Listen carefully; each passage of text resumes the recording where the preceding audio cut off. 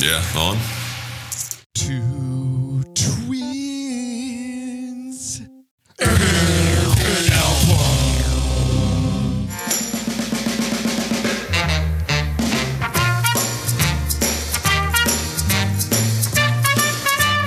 Yay, yay, yay, yay, yay, yay, yay, roll.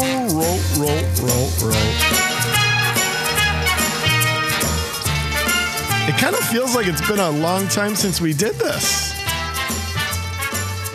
As in like a normal show. You know, we had Mick Box, who was amazing. Yeah. How can we not be in a good mood listening to that gent, right? And then we did, what did we do before that? By the way, appropriately for this episode, Nubs is having a meal. Yeah, definitely appropriate. Although those aren't marbles in his mouth. I think is it stir fry? Rice baby? Is that what's going on? If we were really being authentic, by the way, before I forget, it was Kansas Leftoverture and we had Bill Keith on. Oh, we had Bill Keith. That's right. Yeah. So now it's just us knuckleheads. Us turds. Back to normal. By the way, turds. do you remember Rice? Have we talked about Rice Baby on the podcast? No, but of course I remember it. So I think that correct me if I'm wrong. I mean, you know, Gary, we can check on this, I'm sure, but wasn't that like a Detroit radio thing? Or was this like a national thing? It was local. Yeah. It was 96.3, I want to say. Yeah. I feel like the radio station did it. It was a, Nubs has chopsticks and a little bowl and he's just shoveling. What is it? Sushi or something? California roll. Yeah. If I was really being authentic, I would be eating meatloaf right now. Yeah, I know. And some potatoes and carrots and stuff. Yeah. So this radio station, I believe, came up with this song parody. It's like a Weird Al style, but certainly not Weird Al, of Rice Baby. And it's great. They talk about like all kinds of like Chinese food and stuff. And, you know, it's a classic. Can you find that still? Let me see. Well, it's interesting because now archiving is part of what everybody does. Right. But think about the miles and miles of content from local radio shows, you know, things that people grew up with and listen to every morning, where these classic bits, I don't know whether they're archived or not. Yeah. Well, and if they are, what are you going to do with them? You know? Here we go. This is it. Rice, baby. All right, stop. Grab a table and a menu. Ice is back in this Oriental venue. Hungry for a little chop suey. You got some dim sum, bring it right to me. You know what you want? Yo, can't decide. Column A, column B, I like fried. Shrimp and spare ribs, my fingers I'm licking. Waiting for the main course, kung pao chicken, spicy. Oh, that's what I remember. Yeah, that's the line. Yeah, spicy. Yeah, it goes on. It goes on. But I would never get played today, by the way. You know? Yeah. Now it would be it'd be deemed not racist or something. Yeah, not appropriate. Right. Well, but what I was saying was that, you know, think about just local Detroit radio. There were these legendary morning shows. And if they would put together a compilation of some of the best bits of that era, I think it would sell, you know, and I'm not saying like on a CD or something, but you just wonder, were these things archived? And, you know, if so, are they hanging on to them to try and at some point take advantage of the market? But, you know, that's what we were listening to before Howard Stern came along. Yeah. Was local morning radio. Well, you were part of it. You did the internship with the Dick Burton show. Yeah. And they did a lot of great bits. I mean, they were pros, you know, they were pros and they had great characters and you spent a whole summer with them? I did. Yeah. And I mean, the advantage of that was it was such a big show. It was one of the top 3 morning shows on the oldies station, right? The whole market. Yeah. Yeah. The advantage of that was that, every year they would do a CD of the best of the year. Yeah. And that would be released. It was a fundraiser for, I think, you know, Mr. Burton Foundation or something. They'd release that. And so it's this nice archive, this nice yearly snapshot of some of the best bits of the year. But smaller shows that didn't have that luxury, you know, I don't know how they kept their content. I'm sure maybe their content's just all gone. Maybe it's on tapes somewhere. Who knows? Well, and again, that's the beauty of YouTube, is, by the way, Dick Burton's still alive. Huh? Nice. Oh, yeah. Yeah. 85 years old. Hopefully relaxing somewhere and enjoying himself. Yeah. He and listen, we talked with Mick Box, last week about cutting your teeth and touring and, moving all over the world. And those old radio guys were no different, man. They had to earn it, and you're talking about moving from market to market and living in weird cities and cutting your teeth in small stations. And I'm sure Dick Burton was no exception, but yeah, he worked so hard on that show, and he was an awesome guy too. Just fantastic guy. Yeah. Which you don't always get in radio, They loved you. I remember we would listen, and, what would they call? They had a nickname for you. It was your name and then private investigator, private eye. Yeah. Private eye. Yeah. That's my first day ever on the air was like my second day of the internship or something. They introduced me, and my real name is, apparently sounded to them like a name of a private investigator. So they ended up calling me that, and then always followed by Private Eye. Yeah. Nubs Private Eye is what the, yes, yeah. Exactly. Yeah. So you're not really a good radio intern unless you have a nickname. Right.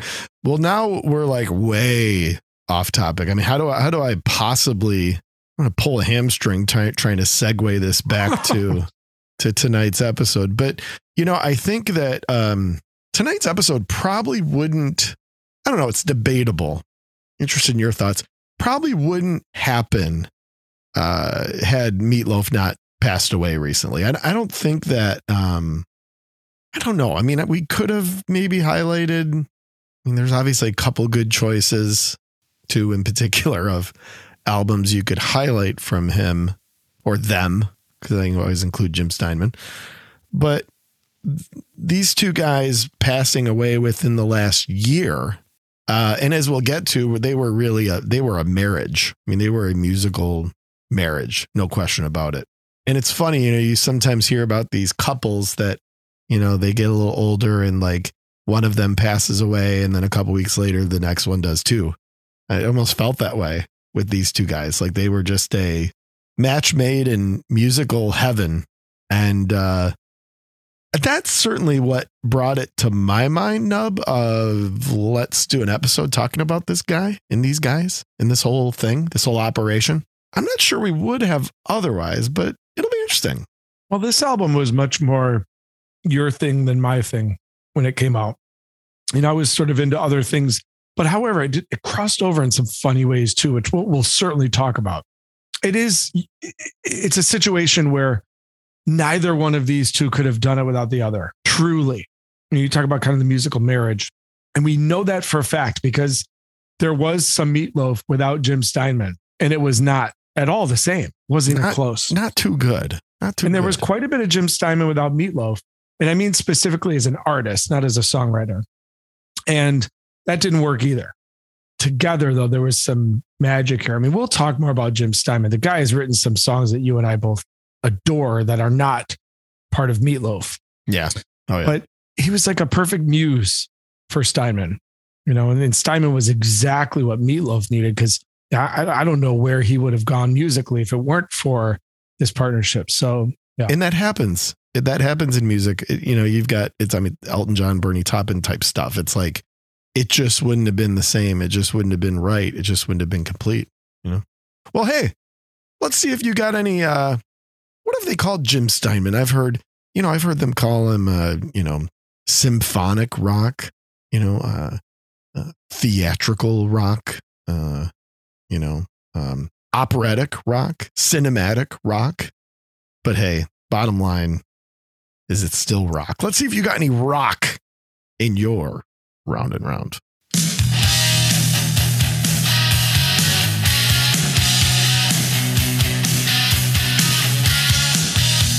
All right, Nubbies, what's on the playlist lately, buddy? 2 new ones and 1 not new one. Let's go with the not new one first, which would be Aerosmith's 1989 album Pump. Sort of would you say little brother to Permanent Vacation? I don't know which one was more successful commercially. I know that I think Pump is a much better record. Is that the one with Angel on it? Angel is on Permanent Vacation. Yeah, those two just are the same to me. Pump is like what it takes. Love in an Elevator? Yeah. And What It Takes. Okay. Yeah. Oh, interesting. Been liking it. It's a fascinating album to go back and listen to now just for production purposes. It is so produced. And I mean that in a good way. I'm a fan of lots of production. So it does not bother me. What you mean like 44 vocal tracks you think is over is heavy production? Huh? Singing a track by syllable. Yeah, exactly. Second is a new record by a not new band, and that is the band Cynic, one of the more kind of underrated prog rock, I'd say prog metal bands actually of history. They've had a couple band members leave and die, and it's been really tumultuous, but they do have a new album. It's called Ascension Codes. Pretty amazing musicality there for sure. Easily worth checking out if you're into prog at all. Their previous records are pretty incredible too. So yeah, Ascension Codes by Cynic. And then one last new album would be the new album by Ryan Adams, which is Big Colors. This is getting back to sounding a little bit like a band. I know you're very excited about this. Yes, I am. I was at the midnight sale for that actually. Yeah, exactly. That's what's running around for me too. What is spinning around for you? The first is a box set. Is that okay? Can we allow that or check with the judges? It's a compilation.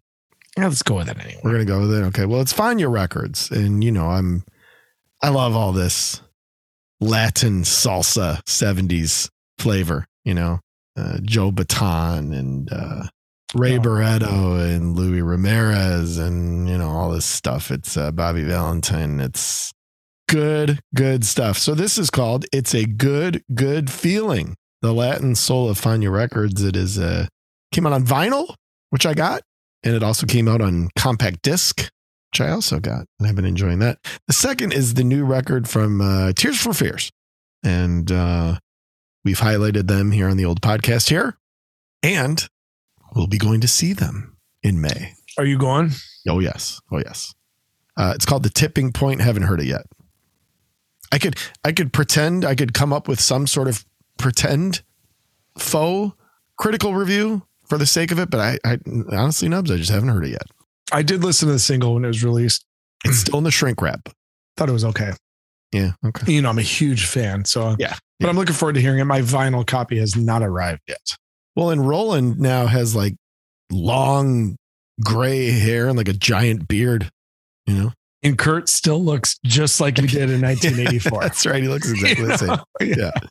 And the third is kind of, I've discovered the ultimate, oh, they do that song band, Seether. And this is Vicennial, 20 years of Seether. So it's also a compilation. I'm kind of breaking the rules here, but yeah, it's okay.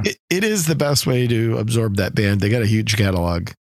And they are, dude. They're like it's like, oh, I didn't know they did that song. I said that like 6 times listening to this collection, Seether's really good. That whole collection of Wind Up Records artists from, the early 2000s, late 90s. Yeah. There's some good bands in there for sure, man. Yeah. They're one of them.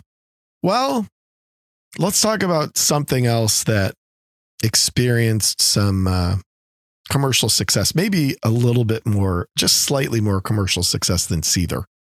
And that is the work of Michael Lee Aday, otherwise known as Meatloaf. Was he an artist? Was he a musician? Was he just a singer? Was he a theater performer? Was he an actor?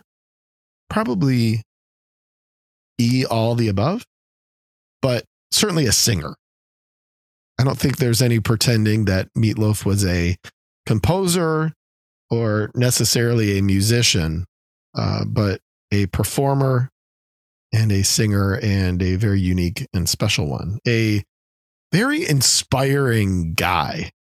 This is a unheralded story in terms of one with his appearance and stature and vocal stylings becoming a rock star. And it took a lot of perseverance and a lot of hard work. And this guy overcame his entire life, health issues and various, life choice issues, and always seemed to kind of bounce back. And what part of what we're talking about today with this particular album is kind of the ultimate bounce back. mean, this guy was in the tank and probably was completely written off as a one album wonder.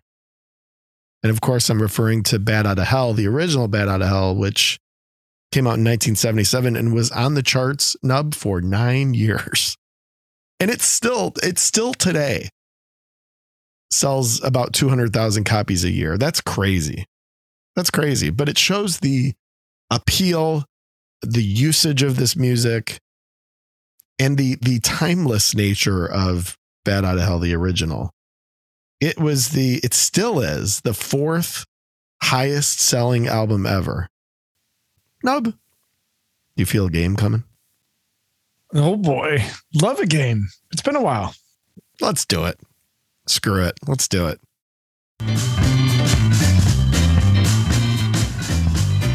And now,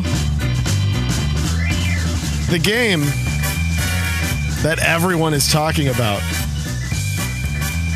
that I have no title for, no clever title for whatsoever.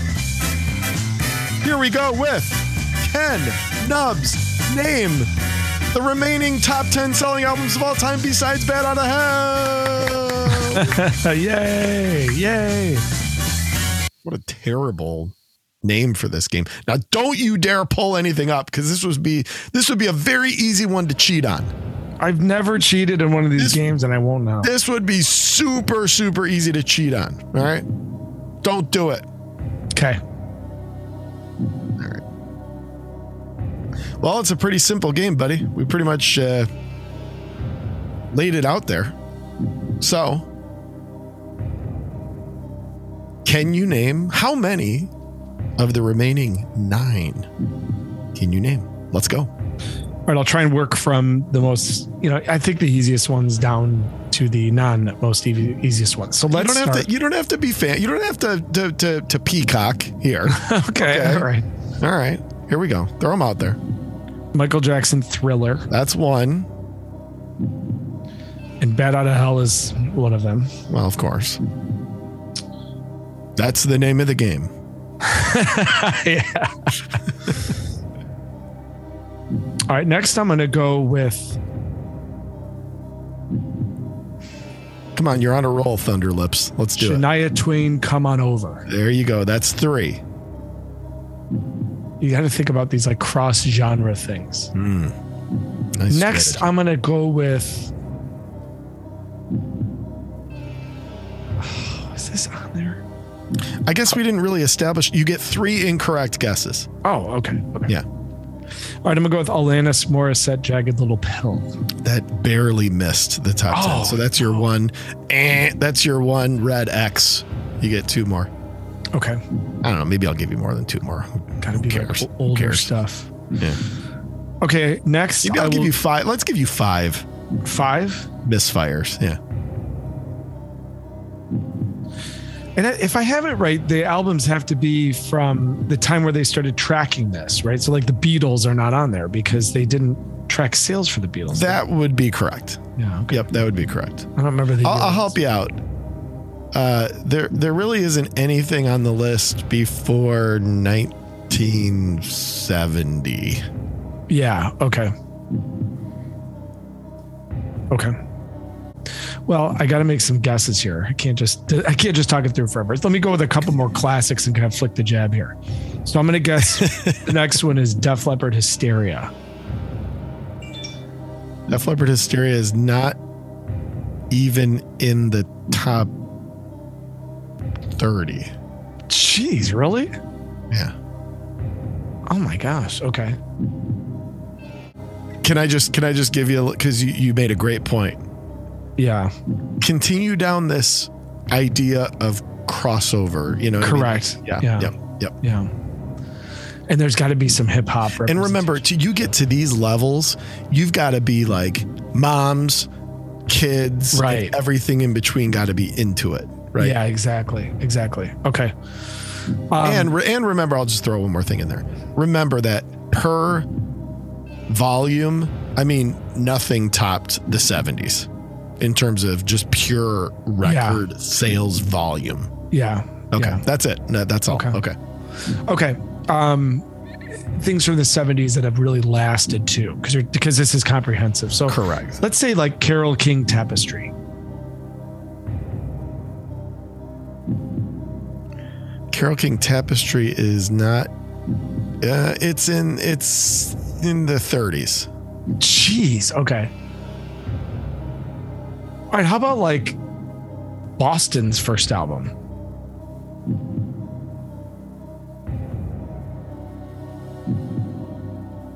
Boston's first album isn't even on the list. That might not. Did that make it in time? Okay. You're in the right. You just gotta. Yeah. You just gotta take a step back here. Okay. Okay. Let's go a little newer because I want to test one here. How about Puff Daddy and the Family No Way Out?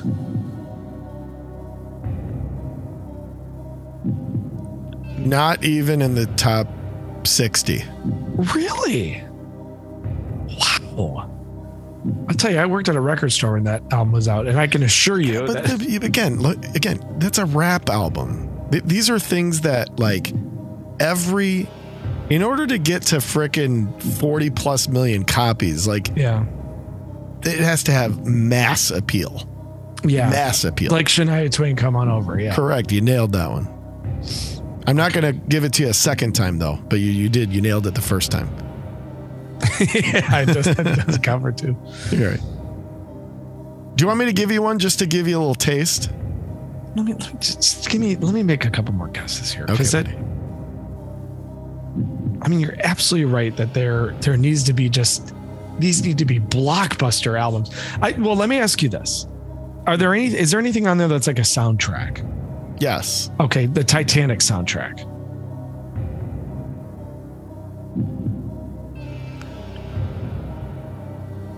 The Titanic soundtrack is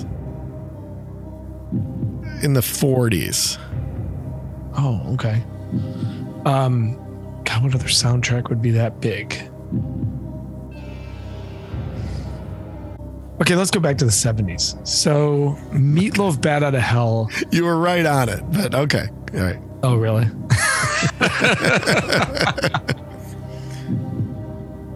Give me the soundtrack. Go ahead and just go. There's two. There's two soundtracks. Wait, hold on. Let me think. Yeah. And Titanic's not one of them. No. Like, what was another giant movie of the 90s? I mean, was there one bigger than Titanic? Not movie, but soundtrack. Right, a soundtrack to a film. Yeah. Correct. So in other words, the movie may not have been as big as Titanic, but the soundtrack was. I mean, there were some big soundtracks. Like Reality Bites sold a crap load, but that wouldn't be on there. All right, let me give you a couple just to wet your whistle here. Okay. Yeah. I'm going to give you one of the soundtracks because you're freaking dancing all over it. That's The Bodyguard. Oh, yeah. Okay. And then I'll give you one other just because I think this will get you going a little bit, and that's Rumors.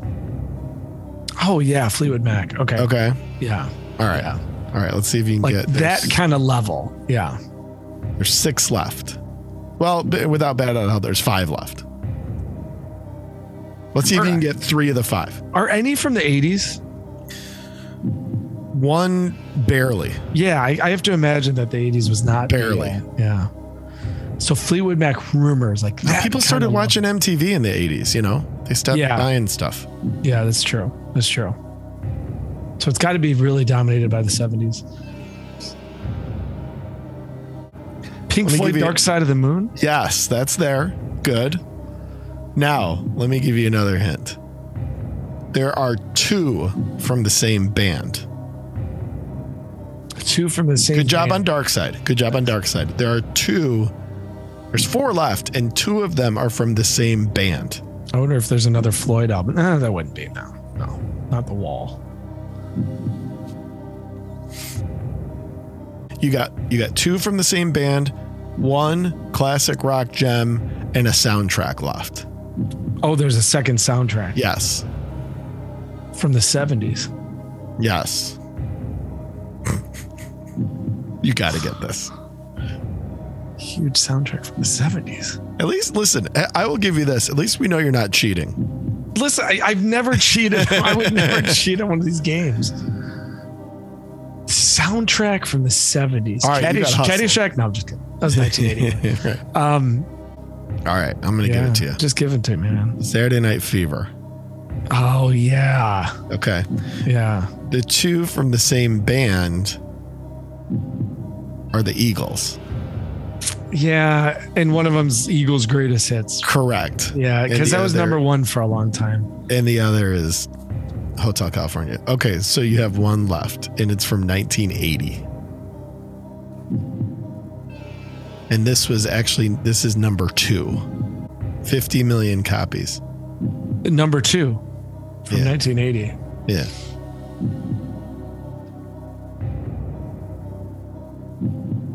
What genre? Classic rock. From 1980 that sold 50 million and I'm missing it? Yes. I mean, I guess it's fitting. Okay. Yeah, I don't know, man. Just give it to me. Oh, really? Wow. Come on. So Mutt Lange produced 2 of the top 3? Well, he produced Shania and he produced Back in Black. Yeah.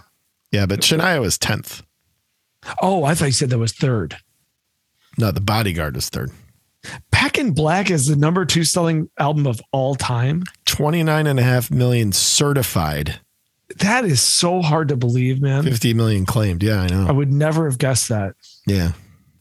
I tell you what, though, that's an interesting study. I'm glad we did that game even though I sucked at it. Because You did. That is such a microcosm of the music industry. You know? Oh, yeah. Oh, yeah. I mean, that tells a whole narrative there. There you could write an essay on that list. Yes, it does. Wow. Well, back to meat. Let's get back to the meat here. Yeah. So as we mentioned from the top, Jim Steinman and Meatloaf both died within the last year. They say Meatloaf's cause of death was COVID, but he had terrible health. I mean, he was collapsing and fainting and walking with a cane, and he had asthma and he had air condition. I mean, the fact that he lived till 74 was probably a miracle based on what this dude put his body through. And Jim Steinman, same thing. He had a couple strokes and officially died of kidney failure. But, 2 strokes and deteriorating health kind of led to that more than anything. One of the cool things about Meatloaf is that he was very outspoken. He really thought for himself. He didn't get into the kind of like Hollywood thing or this is what a musician or an artist is supposed to say thing. Whether it was political or whether it was tied to climate change or even more recently talking about COVID lockdowns, he was always very outspoken and really sort of stood up he seemed like a very alpha person to me, like kind of stood up for what he thought and what he believed and wasn't gonna, didn't really care if it hurt his career or hurt his perception or anything. He was more than happy to kind of tell you how he felt about something. And, there's something kind of cool about that. He really struggled with social anxiety his entire life. He had a pretty tough childhood. He weighed in at 240 pounds in 7th grade. So big person. And, I think part of this aggressive singing was probably a dude who felt like this was the way he could communicate. This was the way he could connect. And even up to late in his life, just hated, despised, and tried to avoid social situations as much as possible. You can tell a little bit of that if you watch the Celebrity Apprentice stuff that he was a part of. You could sense that a little bit, but an interesting guy in that regard. Probably one of those guys that when he was performing, he was at his most comfortable. The follow-up to this, Welcome to the Neighborhood, did pretty well, but really it's about tonight's album and sort of how it relates to its predecessor. Why don't we get into those nerdy deets, Nub, and let's dig into it. You want some dirty deeds? Yeah. You want some dirty deeds? All right, buddy. Bad Out of Hell 2. Back into Hell. Lots of hell going on in that title, yeah? Was released on September 14th, 1993. It was on MCA. Meatloaf was working for MCA. And internationally, it was released on Virgin. This was Meatloaf's 6th studio album. Really, I would say the third that Jim Steinman really had a strong hand in. These guys kind of worked in and out of each other's lives at various moments. And, Meatloaf took a pause and actually worked with some other producers and some other composers. And Nubs, to your earlier point, never seemed to quite go as well. But this was the true sort of reconnection of these two for a full effort, which was part of, I think, where it led to sort of it being the successor to the original and the sequel to the original Bat Out of Hell. Number 1 in the US, UK, and Canada, sold 14 million. So, a huge commercial success. There's no question about it. The album before this, Nubs, speaking of other producers, in 1988, was called Blind Before I Stop. Do you know who produced that and had a heavy hand in that along with Meatloaf? Geez. No, I don't. I'll give you a hint. It's a producer we've talked about before on the podcast. Ooh, what is it? A German fella. Oh, Frank Farian. The great Frank Farian. That's right. I remember talking about that during the Milli Vanilli episode. Yeah. Yeah. He was actually, he really spearheaded that previous record from Meatloaf, which didn't do great. And Milli Vanilli was just a twinkle in Frank Farian's eye at that point. That was a couple of years before that whole thing came together. There is no Meatloaf without Jim Steinman, as we sort of previously mentioned. Now, here's what's interesting. I didn't really know this until digging in. Jim Steinman, after Bat Out of Hell, he toured a little bit, but he was more of a sort of studio composer type guy. And he had been sort of working on the follow-up material after Bat Out of Hell throughout the late 70s and had come up with a couple handfuls of songs and apparently had set to meet up with Meatloaf and the remainder of the band. And they were playing a gig in Toronto. After the gig, they were going to start rehearsing this material for the follow-up. Jim Steinman showed up with a lyric book and some songs composed. And during Meatloaf's performance, somebody broke into the dressing room and stole his lyrics. So somebody ran off with his notebook. And basically these songs, and you know how lyrics were very important to a Jim Steinman composition, these were just gone. And apparently also Meatloaf was in pretty rough shape. His voice wasn't in good shape and he wasn't in good shape. So they basically kind of said, we can't really rehearse this stuff. And the project sort of got shelved, but Jim Steinman actually took 4 songs that appear on tonight's album, that appear on Bat Out of Hell 2, and recorded a solo album in 1981 called Bad for Good. So Rock and Roll Dreams Come Through, Lost Boys and Golden Girls, Out of the Frying Pan, and Wasted Youth, which was originally called Love and Death and an American Guitar on this record, were all recorded in 1981 by Jim Steinman for a solo album. That didn't really do that well. Kind of a weird way that this all, sort of came about. For the record, this is kind of interesting. There's a song on that record called Stark Raving Love. And that the riff in that was used as the intro for another Jim Steinman composition, Holding Out for a Hero. So there you go, which is from Mad Max. Footloose. Footloose. Yeah. We Don't Need Another Hero was Mad Max. Holding Out for a Hero, Bonnie Tyler. Got your heroes confused there. Yeah. Obviously, Jim Steinman, and you made this point earlier, Nub, had some very successful composition aside from Meatloaf. He wrote Total Eclipse of the Heart, made famous also by Bonnie Tyler. He must have liked Bonnie Tyler, right? Made more famous by the Dan Band. Yeah, that's right. Yeah, that's right. Good call. It's All Coming Back to Me Now, which was performed by Celine Dion and later covered by Meatloaf on Bat Out of Hell 3, I believe. And then, of course, a wonderful song that we both love, and we talked about it on the Barry Manilow episode, that being Read 'Em and Weep, which was first recorded by Meatloaf in 1981, wasn't a hit. Manilow did it. Jim Steinman reworked it a little bit for Barry. Huge hit and really one of the best songs of the 80s, in my opinion. One of my favorite songs of all time. And I wish that Barry would have worked with Jim Steinman again. That would have been a great partnership. But, Steinman was off to other things. And I wonder if Barry enjoyed that process or if he enjoyed that song, you know, but it's easily one of Manilow's best. You know, Jim Steinman's funny. His songs became commodities in so many ways. I mean, he was not afraid to try his songs anywhere. And in fact, you know, 2 of the songs on Bat Out of Hell 2 had already been recorded by this girl group that Jim Steinman was trying to make famous.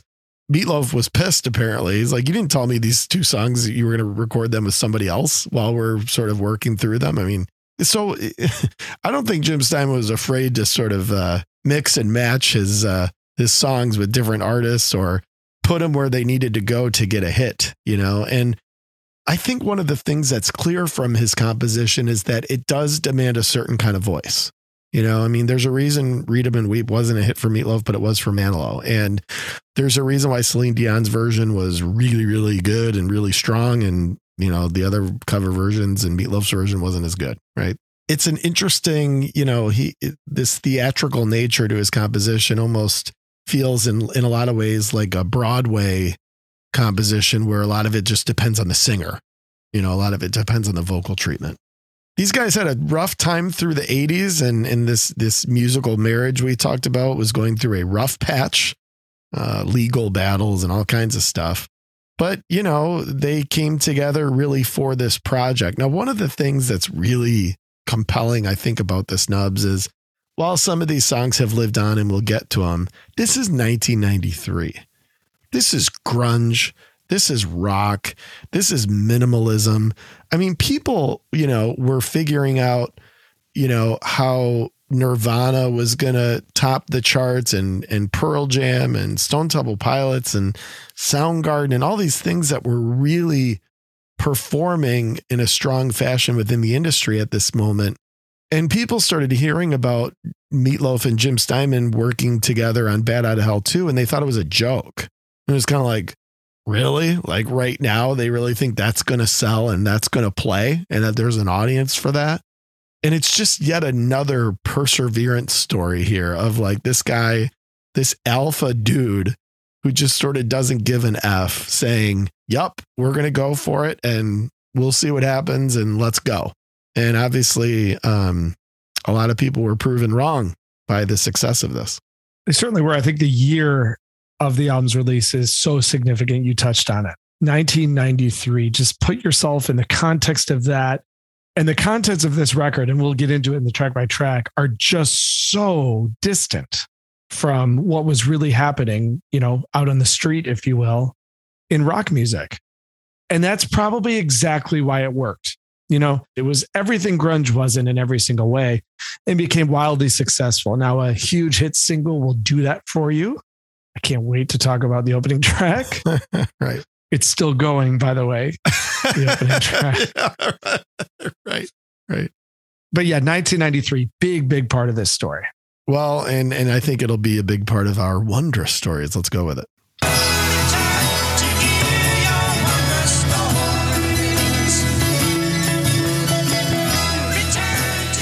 All right, this will be fun. I bet we have similar things and similar excursions in mind here, but why don't you start and we'll see where it goes. Okay. Do I have to? Well, I guess 2 major things with Meatloaf. One is we were record store kids by 1993, meaning that was our second home, right? It's sort of the place we wanted to be. If we were not warm and snug in our beds, we wanted to be at Repeat the Beat in Plymouth, Michigan. With that said, we had great familiarity of records, of albums, of covers, sleeve designs, of, you know, when you go through the M in the CD racks, how can you miss Meatloaf and how can you miss Bat Out of Hell? So I can just be straight up with you, T. I had awareness of Meatloaf. I had awareness of Bat Out of Hell 1, but really never heard it. I really didn't. And you could have told me Meatloaf was heavy metal and I would have believed you. And you could have told me Meatloaf was country and I would have believed you. I would have had no idea. I just knew that this Bat Out of Hell thing was wildly successful and had a cover with like a motorcycle and whatever on it. Orange. I remember it was orange. You know, it was one of those artists that you knew of, didn't know much about, at least in my particular situation. And so when there was like a new Meatloaf album, there was a little bit of intrigue, but it was all about the song, and this song just exploded. It was played all over the place. And the ambiguity of the lyrics was rather appealing for a 13-year-old lad. And so that was one part of it. It was just like this awareness of this Meatloaf guy must have been incredibly important. And somehow we end up in those magical summers of 92 and 93 and 94, where we wanted to go to every concert at Pine Knob Music Theater, but couldn't drive. We somehow ended up at the Meatloaf concert being taken by my sister's babysitter, which was not a good idea at this time by my or was it? I don't know. Yeah, exactly. And so I remember being there and thinking, oh, this is an event. It was packed. I remember it was very well attended. But that show was memorable, shall we say? Maybe more. Why is that? Maybe more for me than you. Why don't you tell our listeners why that was memorable? No. So, well, I know it was memorable for me because, well, I guess for all of us, because said babysitter, and we were like 14. Yeah. Made a little pit stop on the way to Pine Knob and purchased us some Zima. That's right. The Zima. We didn't even like ask for it. She just like stopped and just got a bunch of Zima. And did we do the Jolly Rancher thing? I don't think so. I don't think we took it that far. But T, remember, just took it straight up. Before there was White Claw, there was Zima. Correct. Yeah. Now it's like the cool thing to do. At the time, we didn't care. We were 14 and it was like, we get to drink. This is amazing. And I think it was the first time that I was like drunk was this Meatloaf concert. And we had a buddy with us. It was your first time, but it was let's say it was one of the early times. Oh yeah. One of the first three, I would say. Yeah. Right. Yeah. Yeah. We made a pit stop, got some Zima and car full of Zima. And all was great until our dad found out. Yeah, then all was not great. And I think to this day, you told him, didn't you? See, I was pretty good at getting away with stuff. Nubs was not as good. Nubs was not. He was easy to sort of getting you to fess up to stuff was pretty easy. So he cornered you. I absolutely did not tell him, but I got cornered. Yeah, yeah. He was good at that. He's good at that. Yeah, yeah. And I'm not good at lying. I can't do it. So it was. Yeah, I was cornered. He had intel. Let's just put it that way. He did have intel. He had intel. Yeah, he has later revealed to us that he had some intel on this one. There's no doubt he had intel. But instead of asking me, he went right to Nubs. Well, he knows what you would have said. He didn't want to put you in that position. Right. Yeah, we got caught and it was not pretty. But and I gotta admit, I've never since then really got into Meatloaf. I was gonna say you never since then got into Zima again. Yeah, just White Claw. Yeah, right. Aside from Bad Out of Hell 3 came out is when I was reviewing music. I did a review of it. I thought it was a good album. There's a song on there called Alive. If anyone wants to hear it, just look up Meatloaf Alive. Yeah. It's like one of the best songs of that decade. It's this huge, powerful rock anthem. Kind of a hard charger. Yeah. Yes. I listen to it all the time. Well, that was Desmond Child produced Bad Out of Hell 3, but did Jim Steinman write Alive? No, I don't think so. No. I don't think Jim Steinman had anything to do with Bad Out of Hell 3, but you can look it up. Maybe I'm wrong. Yeah, it was. He was definitely all in with Desmond Child, who had some similarities. Do you have anything to add? Well, I mean, you bought Bad Out of Hell 2 and you listened to it a lot. You loved the opening track. That was I didn't really listen to the album a ton, but I went through a phase where the opening track's 12 minutes, and I had it sort of timed where like I could get out of the shower, put the song on, and I had it timed where I could like get dressed and like brush my teeth or whatever the hell else I did. This is like high school, junior high school. And right when the song ended, I was like out the door. So there was like a year probably where I played this entire track every day. And it was like, I liked it, but it also kind of just served as this, like, it sort of got me going. Like it's an upbeat song. It's a song that changes a lot of direction and all that, obviously, but there was something about listening to that long piece every morning that I just really liked. You know what? You did this though. This was one of your moves. People should know this. You had this like thing, and the song would change from time to time. You had this move where you would listen to roughly the same song. It was like your timekeeper too. Yeah. But you listen to the same song every morning. It wasn't the same song for 4 years, but you would listen to pretty much. Alice in Chains would. But I think I would listen to that like 3 times in a row. Right. Yeah. Well, you can listen to that 3 times in the space that it takes to listen to I Would Do Anything for Love, but I won't do that. Correct. The other thing we really should, and we've talked about Hell's Bells, the dangers of rock music before on the podcast. This is the Christian VHS tape that sort of tells you how evil rock and roll is. And they're talking about the El Coronado, you know, that symbol that you make with your index finger and your pinky with the rock and roll thing, right? And they're saying that that's actually an evil, like satanic symbol, right? To do with your hand, you know? So they're highlighting people doing the El Coronado, and they're making it seem very, you know, it's like very, these are the evil people out there that are flashing this satanic symbol or whatever. And it's Rick James, Meatloaf, and Meatloaf's doing the El Coronado and sticking his tongue out. And it's so funny. It's such a great picture. And then who are the others that they say, it's like, I don't even remember. I don't know. Just remember that Rick James, Meatloaf. Yeah. Right. Meatloaf. So that's always a good one for us, you know, because Meatloaf was so satanic, you know? Yeah. So is Rick James. I always think too, one other thing that always makes me laugh is I don't know if you remember this, but Barack Obama, when he was president, would do the, what's that thing where they roast the media, the White House Correspondents' Dinner. I know what you're about to say. It's great. Yeah. Correspondents' Dinner. And this was actually, Obama was making fun of Trump. Trump was in the audience, and he was, because they had been talking about Trump wanting to run for president and all this. And Obama was always very funny during this Correspondents' Dinner. You know, he had great timing, great delivery. And I remember he was basically like pointing out the hilarity at the time, which obviously Donald Trump got the last laugh here, but the hilarity of the time of Donald Trump wanting to run for president, because he was just a TV guy at the moment, you know, he's a guy who's bankrupt all the time and he's just a TV guy. Right. And so Barack Obama was kind of making fun of Donald Trump for, you know, I think he was saying something like, and these are the decisions that keep me up at night. Like, you know, he was like talking about like the competition, the Omaha Steaks competition. And he's like, and he says something like, would it be Gary Busey or Meatloaf? You know, in that Barack Obama kind of delivery. Yeah, it is great. I always love it. He said, or Meatloaf. Yeah. You know? that was maybe totally. But,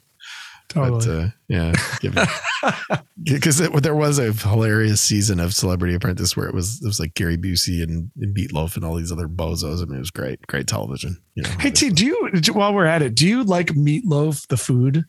No. Yeah, me neither. I think it's terrible. I don't even know what it is. Like what's in it. Like, well, there's like a variety of things in it. It's like a big old slab of meat, and then you like basically marble it with all sorts of junk. Yeah. In theory, Mrs. Nubbs always says this. She's like, in theory, you really should like meatloaf because it's a big old thing of meat, gravy, and potatoes, and there's like ketchup in it or something. Yeah. But it's not. It's sort of like one of those things where like the sum of the parts, you'd think that you like everything that goes into it, but when it's all amalgamated together, it's terrible. Correct. Yeah. Exactly. Yeah. You know. All right. Well. Now we've covered off. Are we ever going to get to track by track? We talked about. We went from the Correspondents' Dinner in Washington to do you like a nice hearty plate of meatloaf? Right? So, see, do you want to just talk about one track? Yeah, in the pod, and then be done with it. Let's get to the track by track, buddy.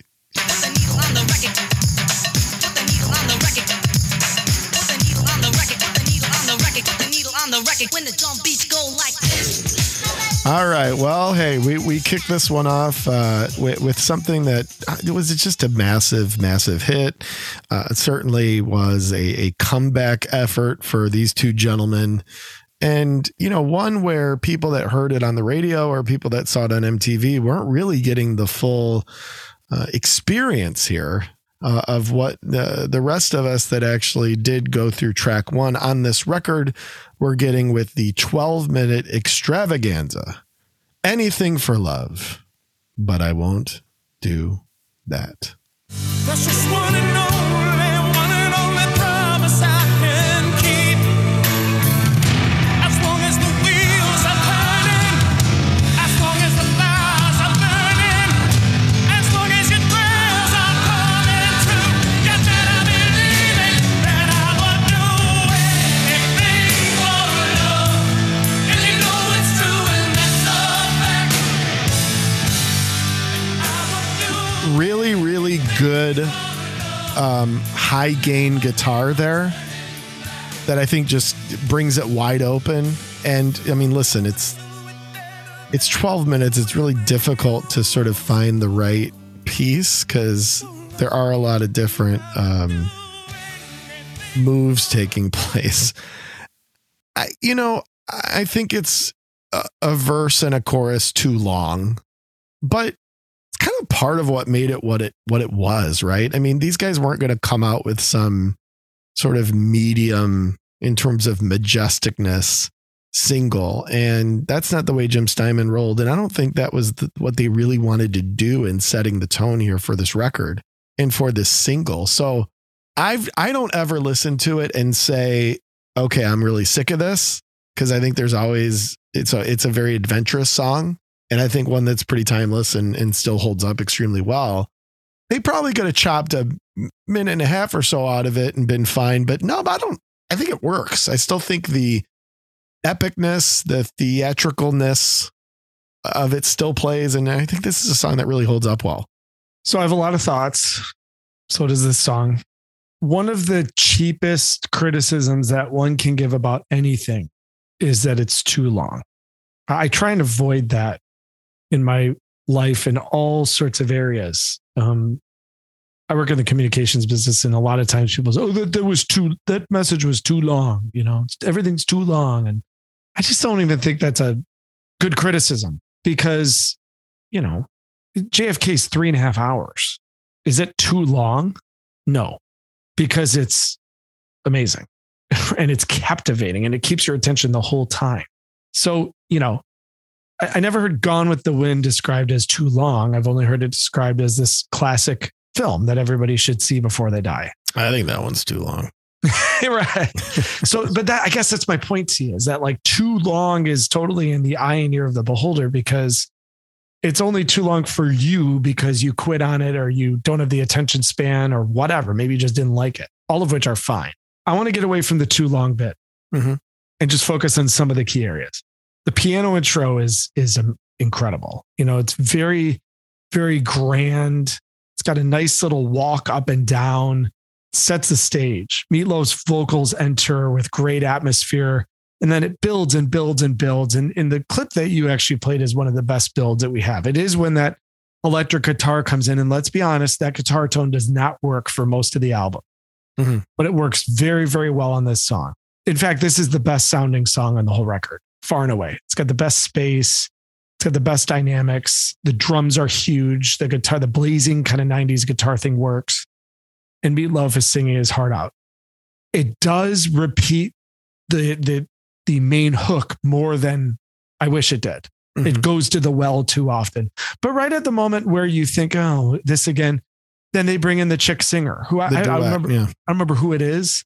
That's an interesting point. It actually, so Patty Russo was his longtime touring female vocalist, long time. And the vocals on the record are done by Lorraine Crosby, who was originally laying down a dummy vocal because they were looking at having like Cher or Melissa Etheridge or a couple of sort of big name vocalists do this part.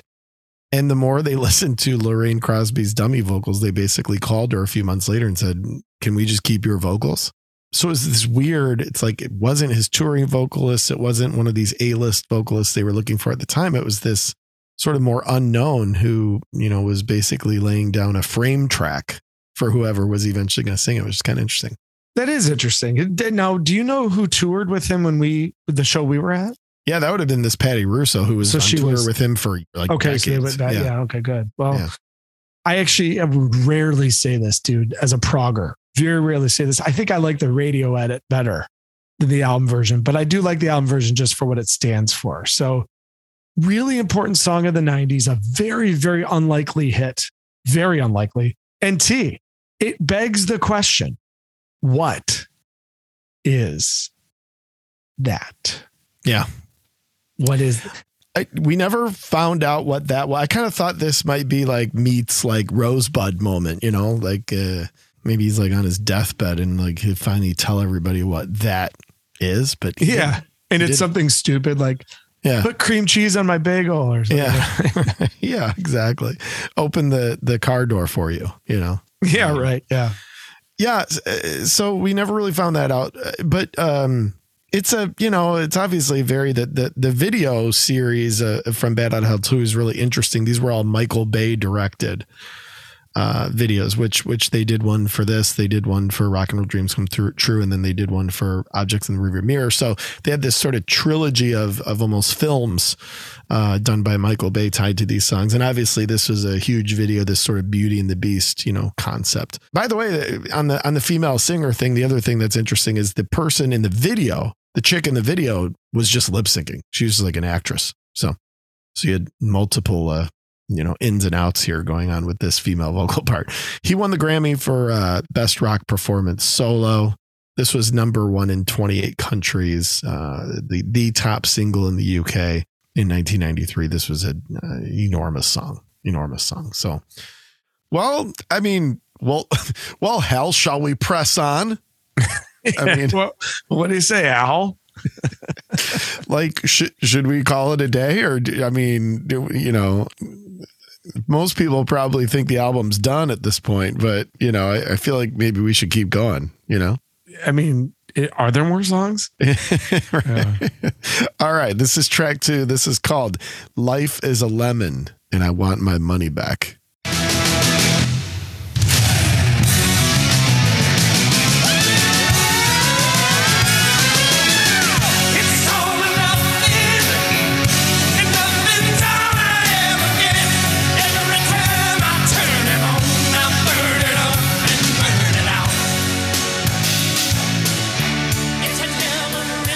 All right. So here's the thing.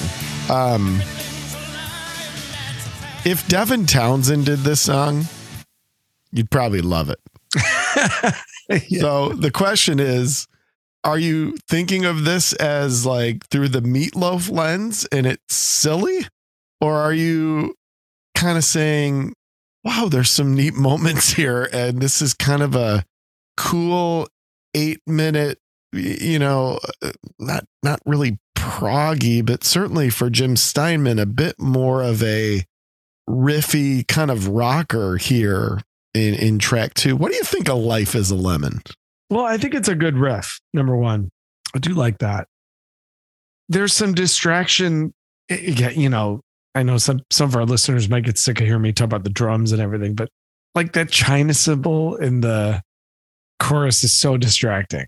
It's not a great drum part, I think it's a little bit of an exercise in how to take a cool riff and ruin it a little bit. Ruin might be a little heavy, but it doesn't have the adventure that probably that riff should have. And the other thing I would say is just from a lyrical perspective. And again, you and I, well documented, not lyric people, but like these lyrics are pretty dumb, and yeah, sometimes it sort of gets in the way. I mean, I like that it's not cliche-ish and that it is a little bit tongue-in-cheeky and it's not taking itself too seriously, but also it can be a little too campy, right? And there's a lot of campiness with Meatloaf music. I mean, there's no question. Of course. Yeah. But this is, I think if you if this is another band doing this song, you're probably jamming. You're probably like, man, this has got cool moments, cool groove. So it's kind of one of those deals. And I think we'll run into this a couple times on this record where you sort of have to strip the theatrics from it and just, it's almost like we did on the Milli Vanilli episode, like get rid of all the noise and just focus on the signal, of the album and what those moments are and what it's trying to do. It's signal versus noise, don't you think? Yeah. Can't pay attention to the signal, you know? Well, this was another single. This was another one of the Michael Bay directed videos. And this was one of the tracks that appeared on that 1981 Jim Steinman solo album, obviously a bit more modernized and certainly re-recorded and performed with the great Meat on vocals here. This is Rock and Roll Dreams Come Through. I treasure your love. I never wanna lose it. You've been through the fires of hell, and I know you got the ashes to prove it. I treasure your love. I'm only showing I really like this song. You know, I think it's got a nice driving nature to it. I think it's got a really nice, simple progression, great vocal line. I think this is where some of the sort of choral backing vocals work, you know, and there's a lot of that. It's sort of the Todd Rundgren-esque thing that Jim Steinman liked to do. In fact, it's probably his voice. He did a lot of the backing vocals on this record. I haven't really heard the original. I'm not sure if you went back and listened to the original on the Jim Steinman record, but I think this one really works. I actually think it's a good track 3. I think it's a good single. It's certainly an ideal follow-up single. It's one of the shorter pieces on the album at, you know, almost 6 minutes. I've always kind of liked this song, Nub. Yeah, it's a nice addition to the album for sure. Yeah, it drives along, suits Meat's voice very well. Still, I think from a, you know, composition perspective, it's got the Jim Steinman flourishes, but it doesn't really reach that, you know, grand pinnacle that his most notable work does. But it's a nice rock song, and I agree. I think it's a nice, you know, it's a worthy track 3 and a good addition to the album for sure. It's definitely simple, you know, for Jim Steinman purposes. It's short and simple, and you know, I think that's nice after you get through the first 2 tracks, which take you on a little bit of a ride in different directions. To have something that's pretty straightforward and simple, I think really works. Track 4 is It Just Won't Quit.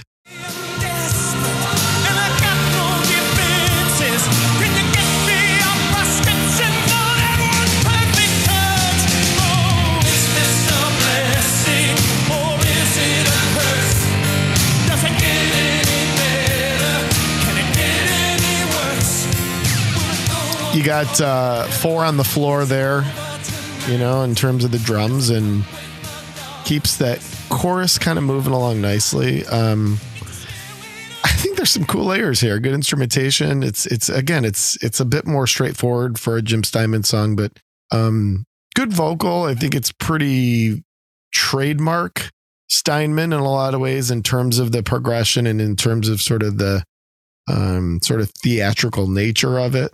But yeah, I think this one kind of works. Yeah, it does. You know, big chorus is the key. And you start to get the vocal layers too that come in, because as strong as Meat Loaf's voice is, you know, so much of the sound on this album and Bat Out of Hell and Bat Out of Hell 3 is, you know, some of the background vocal layers that were coming in as well. So I think it works too. I do like the kind of big stomp behind it. It is interesting that aside from the opening track, this album is really dominated by much, much simpler ideas compared to Bat Out of Hell 1, which is essentially a prog rock album with all these twists and turns. It's like show tunes, basically, you know? Right. And you don't get that show tuney vibe on Bat Out of Hell 2. It's much more of a rock album. And to our conversation earlier, that was responding to the times, I think. You know, I'm not sure the show tune thing would have worked. I think it's a really good point. This is a pretty, you know, driving rock record, which obviously, you know, to your exact point, in 1993, if you wanted to sell and you wanted to appeal to an audience that would take this in as teenagers and as, you know, those that are more into the grunge thing, you definitely needed that edge. I think they captured that well. I think it's a song that's an example of something that maybe isn't the, you know, most intricate, incredible song ever written, but well produced. And I think that you get that top to bottom here. Another sort of campy title here, which you get. They like the parentheses too, didn't they? Really always like to use those. Out of the Frying Pan and Into the Fire, track 5. Open the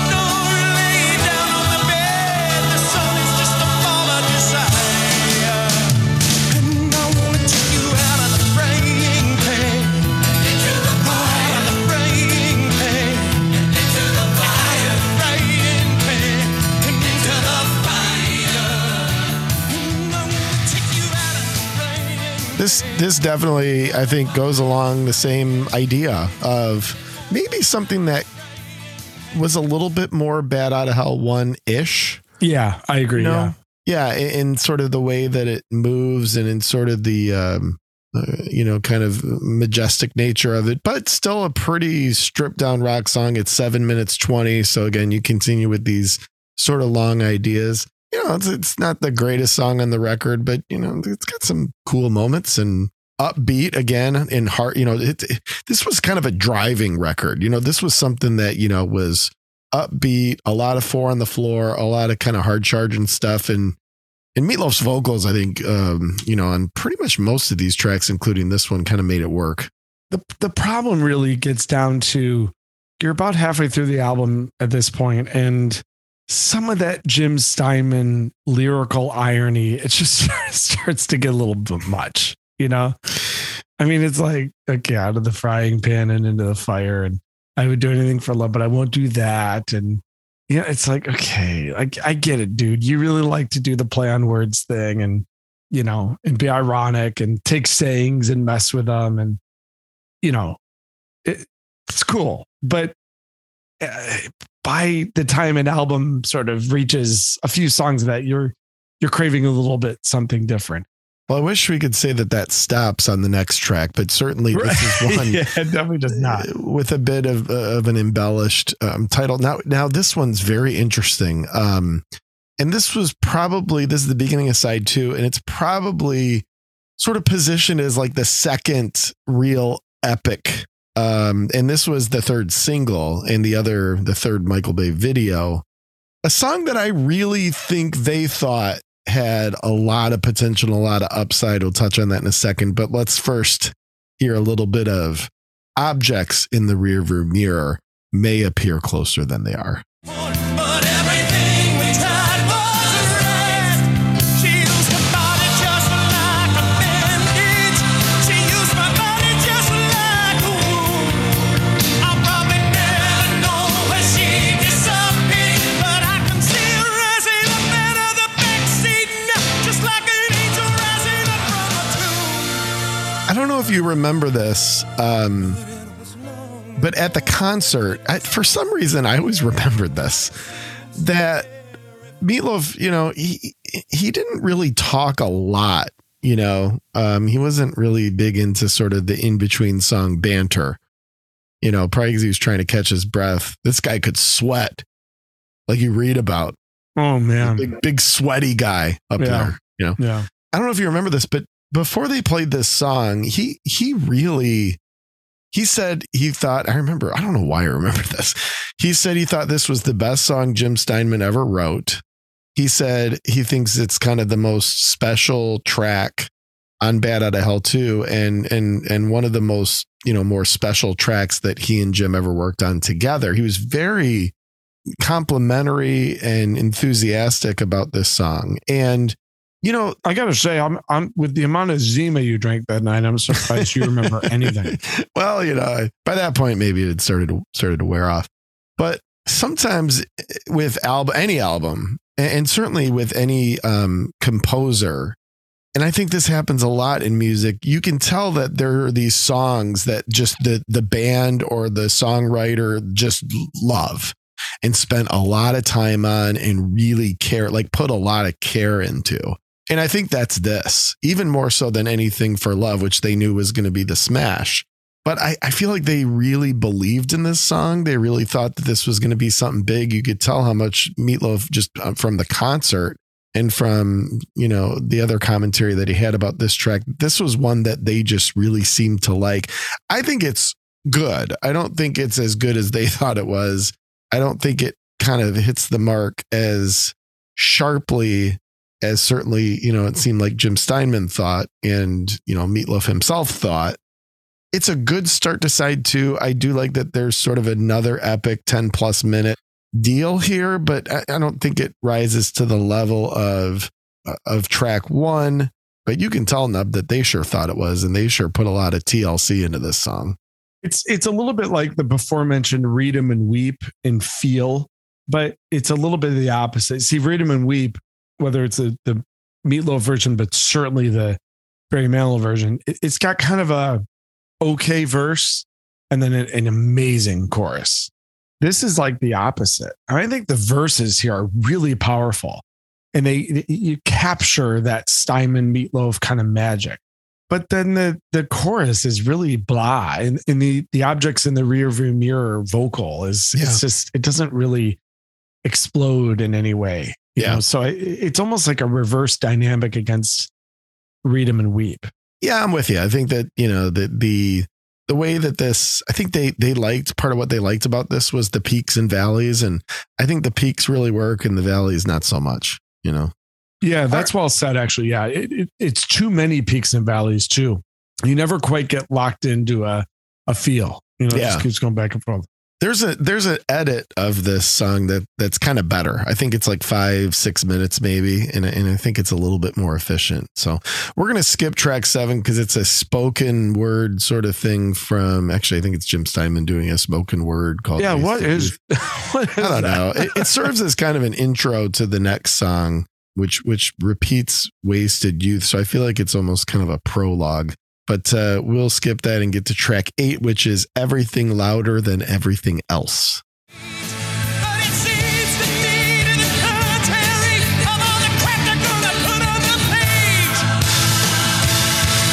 That a wasted youth is better by far than a wise and productive old age. A wasted youth. This one feels probably as Bad Outta Hell 1 as anything on the album. I think in terms of kind of the group singing and some of the breakdowns, and, you know, has a little bit more of a, you know, sort of classic rock, you know, kind of late 70s feel to it, more so than a 1993 feel to it. At this point, I think you're starting to get a little repetitive. You know, you get to this point, it's like, okay, I think we've run this play before, you know, and it's 7.5 minutes. Now, there's some cool dynamics, you know, when it sort of breaks down there and cuts out and it's just the sort of guitar and the choral vocals. I mean, it's kind of neat, but you start to get the feeling here, especially after a lot of these long pieces where, you know, you're sort of getting to the end of the album, the last couple tracks, and it's like, have I heard this one already before? You know what I mean? I can be honest with you. It's actually my second favorite song on the record. Yeah, good. Yeah, the throwback to the Wasted Youth thing might be part of it, because it justifies the track that comes before it to have some kind of reference point. I like that it doesn't feel like it has to do the loud, quiet, loud, quiet, loud, quiet, loud thing. Right. It's got just a little bit more of a force to it, a little bit more of a fist pump thing. I can't remember if you played this at the show. Probably would have been a pretty effective live song. It's interesting. We see it differently in another way too. I don't really see this as Bad Outta Hell-ish. I see this more as like the true 90s version of Meatloaf. You know, It almost feels like this is him and Jim to an extent, maybe trying to be a little grungy, you know, and not achieving it whatsoever. But it's kind of a blast off rocker more than anything that's like super theatric. And for that reason, I like it. It's actually, this is the track of the album that probably recaptures my attention as much as anything on the second half, for sure. Well, we couldn't have more opposite takes on that one, buddy. Yeah, for sure. But hey, that's the beauty. That's the beauty of this. All right. The next track, we've really got 2 more left. And this one is Good Girls Go to Heaven, Bad Girls Go Everywhere.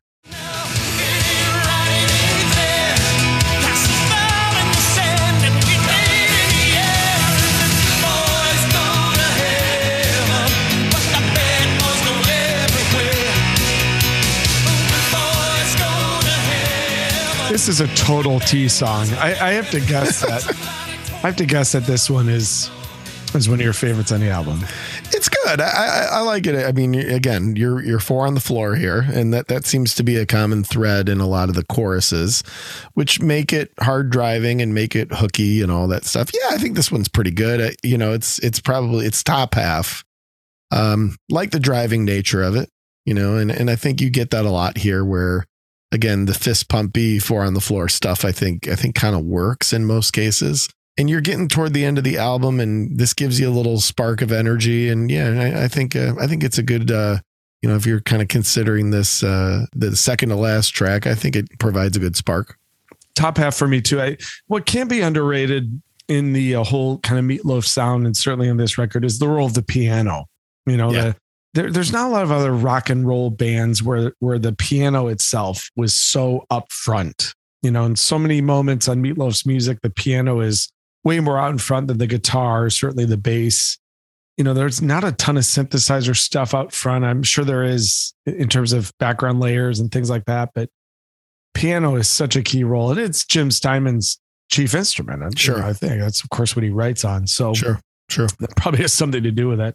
Well, Back into Hell is track 10. It's sort of a weird instrumental. We're just going to skip that. And we're going to go to the final track, which was one that appeared on the original Jim Steinman solo album. And they utilized that to close out Bat Out of Hell 2 with Lost Boys and Golden Girls.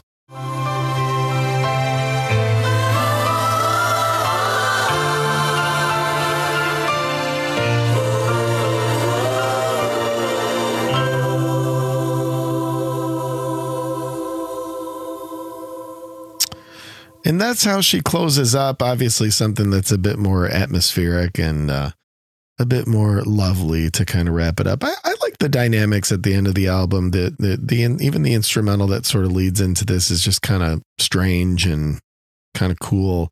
I think it kind of exits appropriately, you know, with the last 3 tracks in particular, doing what it needs to do and sort of ending with that, you know, kind of epilogue that Jim Steinman often like to do, since often, you know, he was really putting together musicals in a lot of ways, at least conceptually, more so than he was just tracks on an album. And you can kind of see what he was going for here on the last one.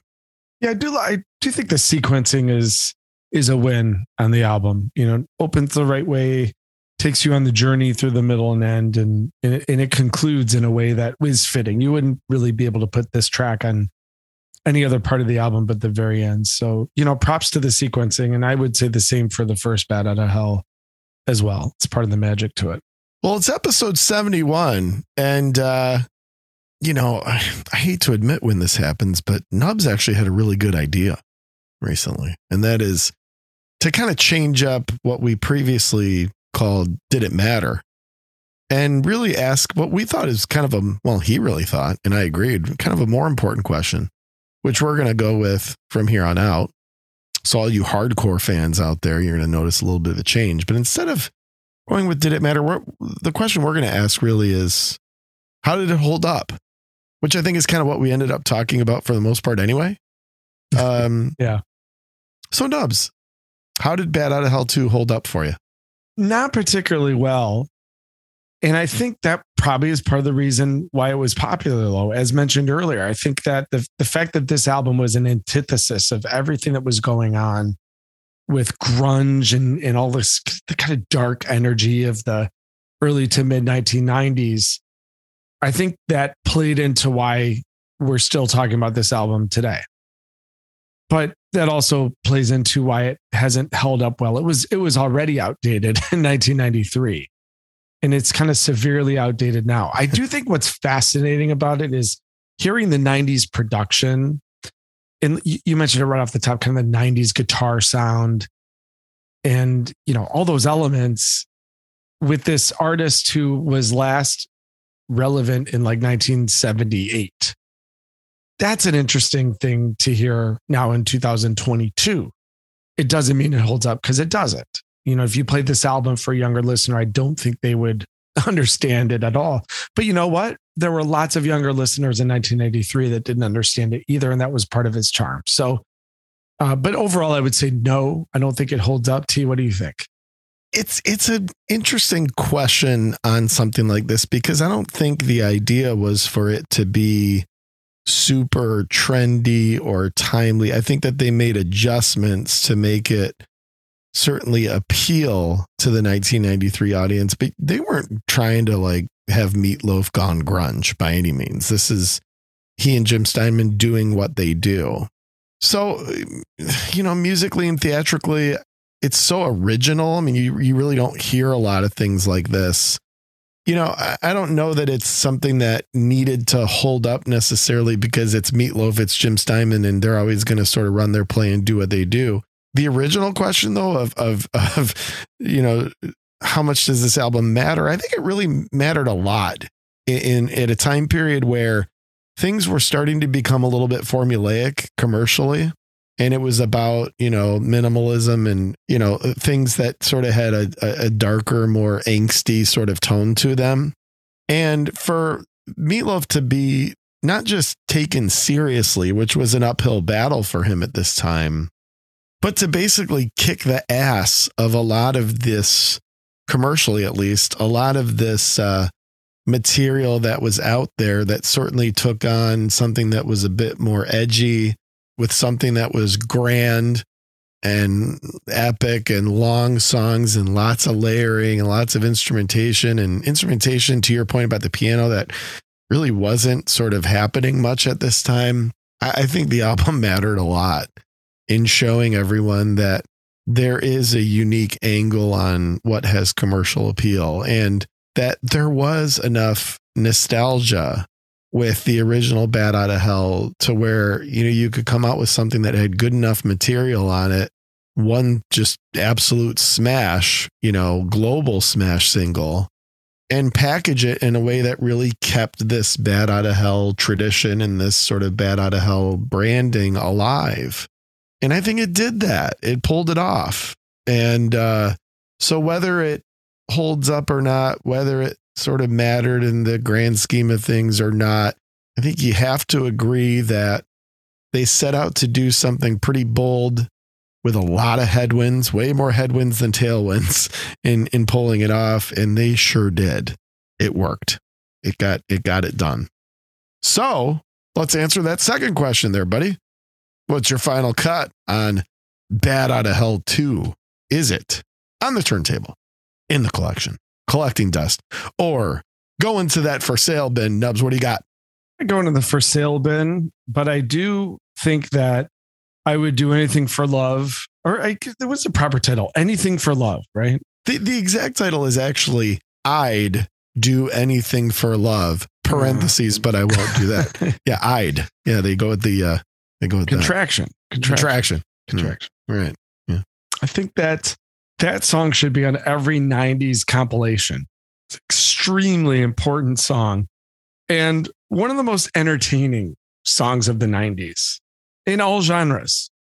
So that song is, that song's a pinnacle. That song's important. The rest of the album, I do agree with everything you just said. I admire the fact that they stayed so true on certain elements and then kind of, enhance certain elements to try and be relevant to the time. It just didn't work for me entirely. I got to be honest with you, too. I mean, we kind of mentioned this. I'm not even a big fan of Bat Out of Hell 1. If I want music this adventurous, I'm probably going to go for something that's just a little less whimsical and more serious. Yeah. And even if I want something that's a little more on the absurd side, I'll go with like Frank Zappa. I don't disagree with you, but it is incredible the way Bat Out of Hell 1 has held up. Yeah. There are anthems on that have just stood the test of time in a pretty incredible way. I mean, so you go to any karaoke bar in the country and before the end of the night, somebody is singing Paradise by the Dashboard Light, probably very poorly. Yeah, right. But yeah, you're right. It's an iconic album. It's just not really for me. And therefore Bat Out of Hell 2 is not really for me either, but I do love the opening track. I really do. It's an important song of kind of you and I's childhood for sure. So yeah, T, where do you got it? Where's the final cut? Yeah, I'm going to go collecting dust because, I do think that this was very important to its decade and to its time period. And, there are going to be plenty of collections where you probably don't listen to it that often, but you know what? You got it in there because so many, this sold 14 million. So many people own this album. That is a stunning number. It is. Absolutely. And, I think that, again, it was lofty to try and capitalize and pull off this sequel element of Bat Out of Hell, which was so beloved and so anthemic and still to this day is iconic. They did it. And that wasn't easy. That was a big hill to climb. I do think they leaned pretty hard on one song in particular to make that happen. But there are moments that are pretty sturdy here and moments that if you are able to take in the entire album, which isn't easy, it's not a particularly easy listen. It's long. You sort of have to commit to it a little bit. It's a bit of a commitment, but something that was lofty, something where nobody thought it had a chance. In fact, most people probably just thought it was kind of a joke, and they did it. And I think that there's something to that was really important to its decade, and probably important to the collections of a lot of people who maybe still have the CD laying around, or the cassette tape, since those are, cool again. So I'm going with Collecting Dust. All right, buddy. That's a wrap on the record. But before we wrap the episode, let's see what old Dolores has for us here. What do you think? What is in your head, Nubbins? Let's go. First would be a track, the title track, in fact, from an album that is actually getting the reissue treatment here very soon. I'm looking forward to it. And that is the song Gold from the album The Gold Experience from Prince. Probably my favorite Prince song. Such a great song. Such a great. So they're reissuing The Gold Experience? Yeah, it's getting a vinyl release for Record Store Day. And then it's getting like a standard CD and maybe box set. It's a great, it's a good Prince record. It's Endorphin Machine's great. Dolphin's a really good song. That's got Most Beautiful Girl in the World, I think, on it. That's a really good Prince record. The 90s Prince is super overlooked. Yeah. Diamonds and Pearls is a great record. Gold Experience. The Symbol album, because that's also getting with reissue. 7 and the Morning Papers. Yeah. Very good. I mean, great stuff. Like it's, I think unfortunately with Prince, everyone just turns to the hits and the 80s stuff. That 90s output is as creative and interesting as anything that came out in the decade. So yeah. That I love that song. That guitar solo that he rips at the end is just incredible. Yeah, secondly, it's a great choice. Gold is a really special Prince song. Yeah. For sure. Another special song here from the Money Man, Eddie Money. The summer's coming up and we don't have any money to open up Pine Knob Theater anymore, unfortunately. Speaking of another show we went to at Pine Knob one year, but we weren't the drunk ones. It was Eddie Money was the one that was just absolutely bombed on plastered stage. On stage for sure. It was great. But Take Me Home Tonight, which will be, probably coming to a karaoke bar near you. Well, and we just lost Ronnie Spector. I don't know if that factored into your... it did not. Yeah. That's a good call. We just lost her, like a week or two ago. So, okay. And lastly, the little Bowie from Diamond Dogs, and that is the great 3-song Sweet Thing Candidate, Sweet Thing Reprise, one of my favorite Bowie moments. Yeah, that's what's, in my head. T, what's in your head? Well, I've got one by The Doors, but this is off Full Circle. So this was one of the post Jim Morrison records in Vertilac, man. Oh, yeah, it's great. What a freaking jam. It's just so good. And, Manzarek just crushing it on the vocals. That post Jim stuff's really interesting and in most cases pretty cool. Actually. Love those albums. Yeah. Yeah.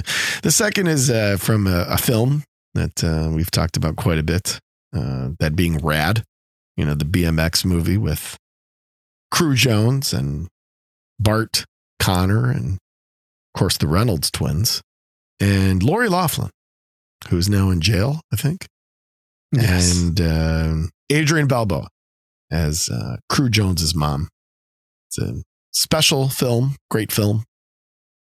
And John Farnham does some work on there, and I'm just going to go with Thunder in Your Heart, which is a great 80s song. And during really the pinnacle, BMX race is where they play that jam. The emotional climax of Rad. It's a bit of a climax. Yeah, it's a bit of a climax. And thirdly, starting to think about the spring. Just, I think like tomorrow as we record this is going to be like a nice day here. It's going to be in the 60s and starting to think about some of those summer songs. And one of them for me is this old school rap track from the 80s by Rodney O, and it's called Everlasting Bass. So check that out. Nub, this was fun. I think, it's always good to do these episodes that are a bit timely when we lose the artist, and it was a bummer to lose Meatloaf. It definitely impacted a lot of people throughout a wide range of ages, because, you know, you have people that were, you know, born in the 40s and 50s that, you know, really connected with the first Bat Out of Hell. Obviously, our generation really connected with the second one we talked about today. And, you know, he didn't stop. He went on and created some, you know, some successful work. Obviously did the Bat Out of Hell 3. And I think, you know, a guy that persevered and plowed through, and more people probably love Meatloaf than not, you know, and it was fun to talk about, buddy. Love the choice. Little trip down memory lane. And just remember, I would do anything for you, T, but I won't do that. But what is that? I'm never telling. Ah, God, I thought maybe I'd get you. I thought maybe you'd tell us. Well, maybe in a future episode, you'll tell us what that is. But I don't think we're ever going to find out, because both Jim and Meat are gone.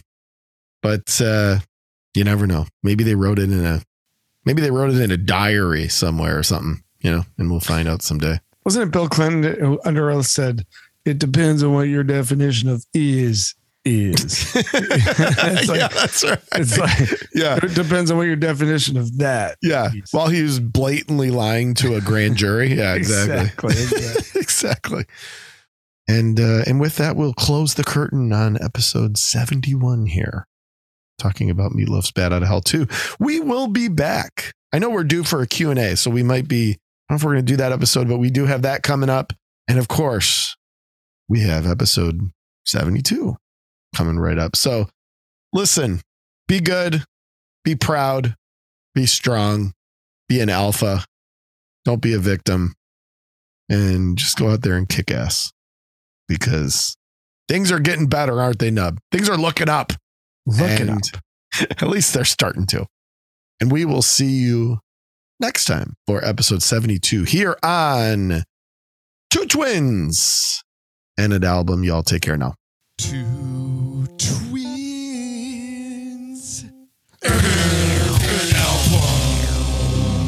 Well, that's about it. That's all we have. I hope it wasn't too disappointing. We will see you on tour. Until then, take it easy.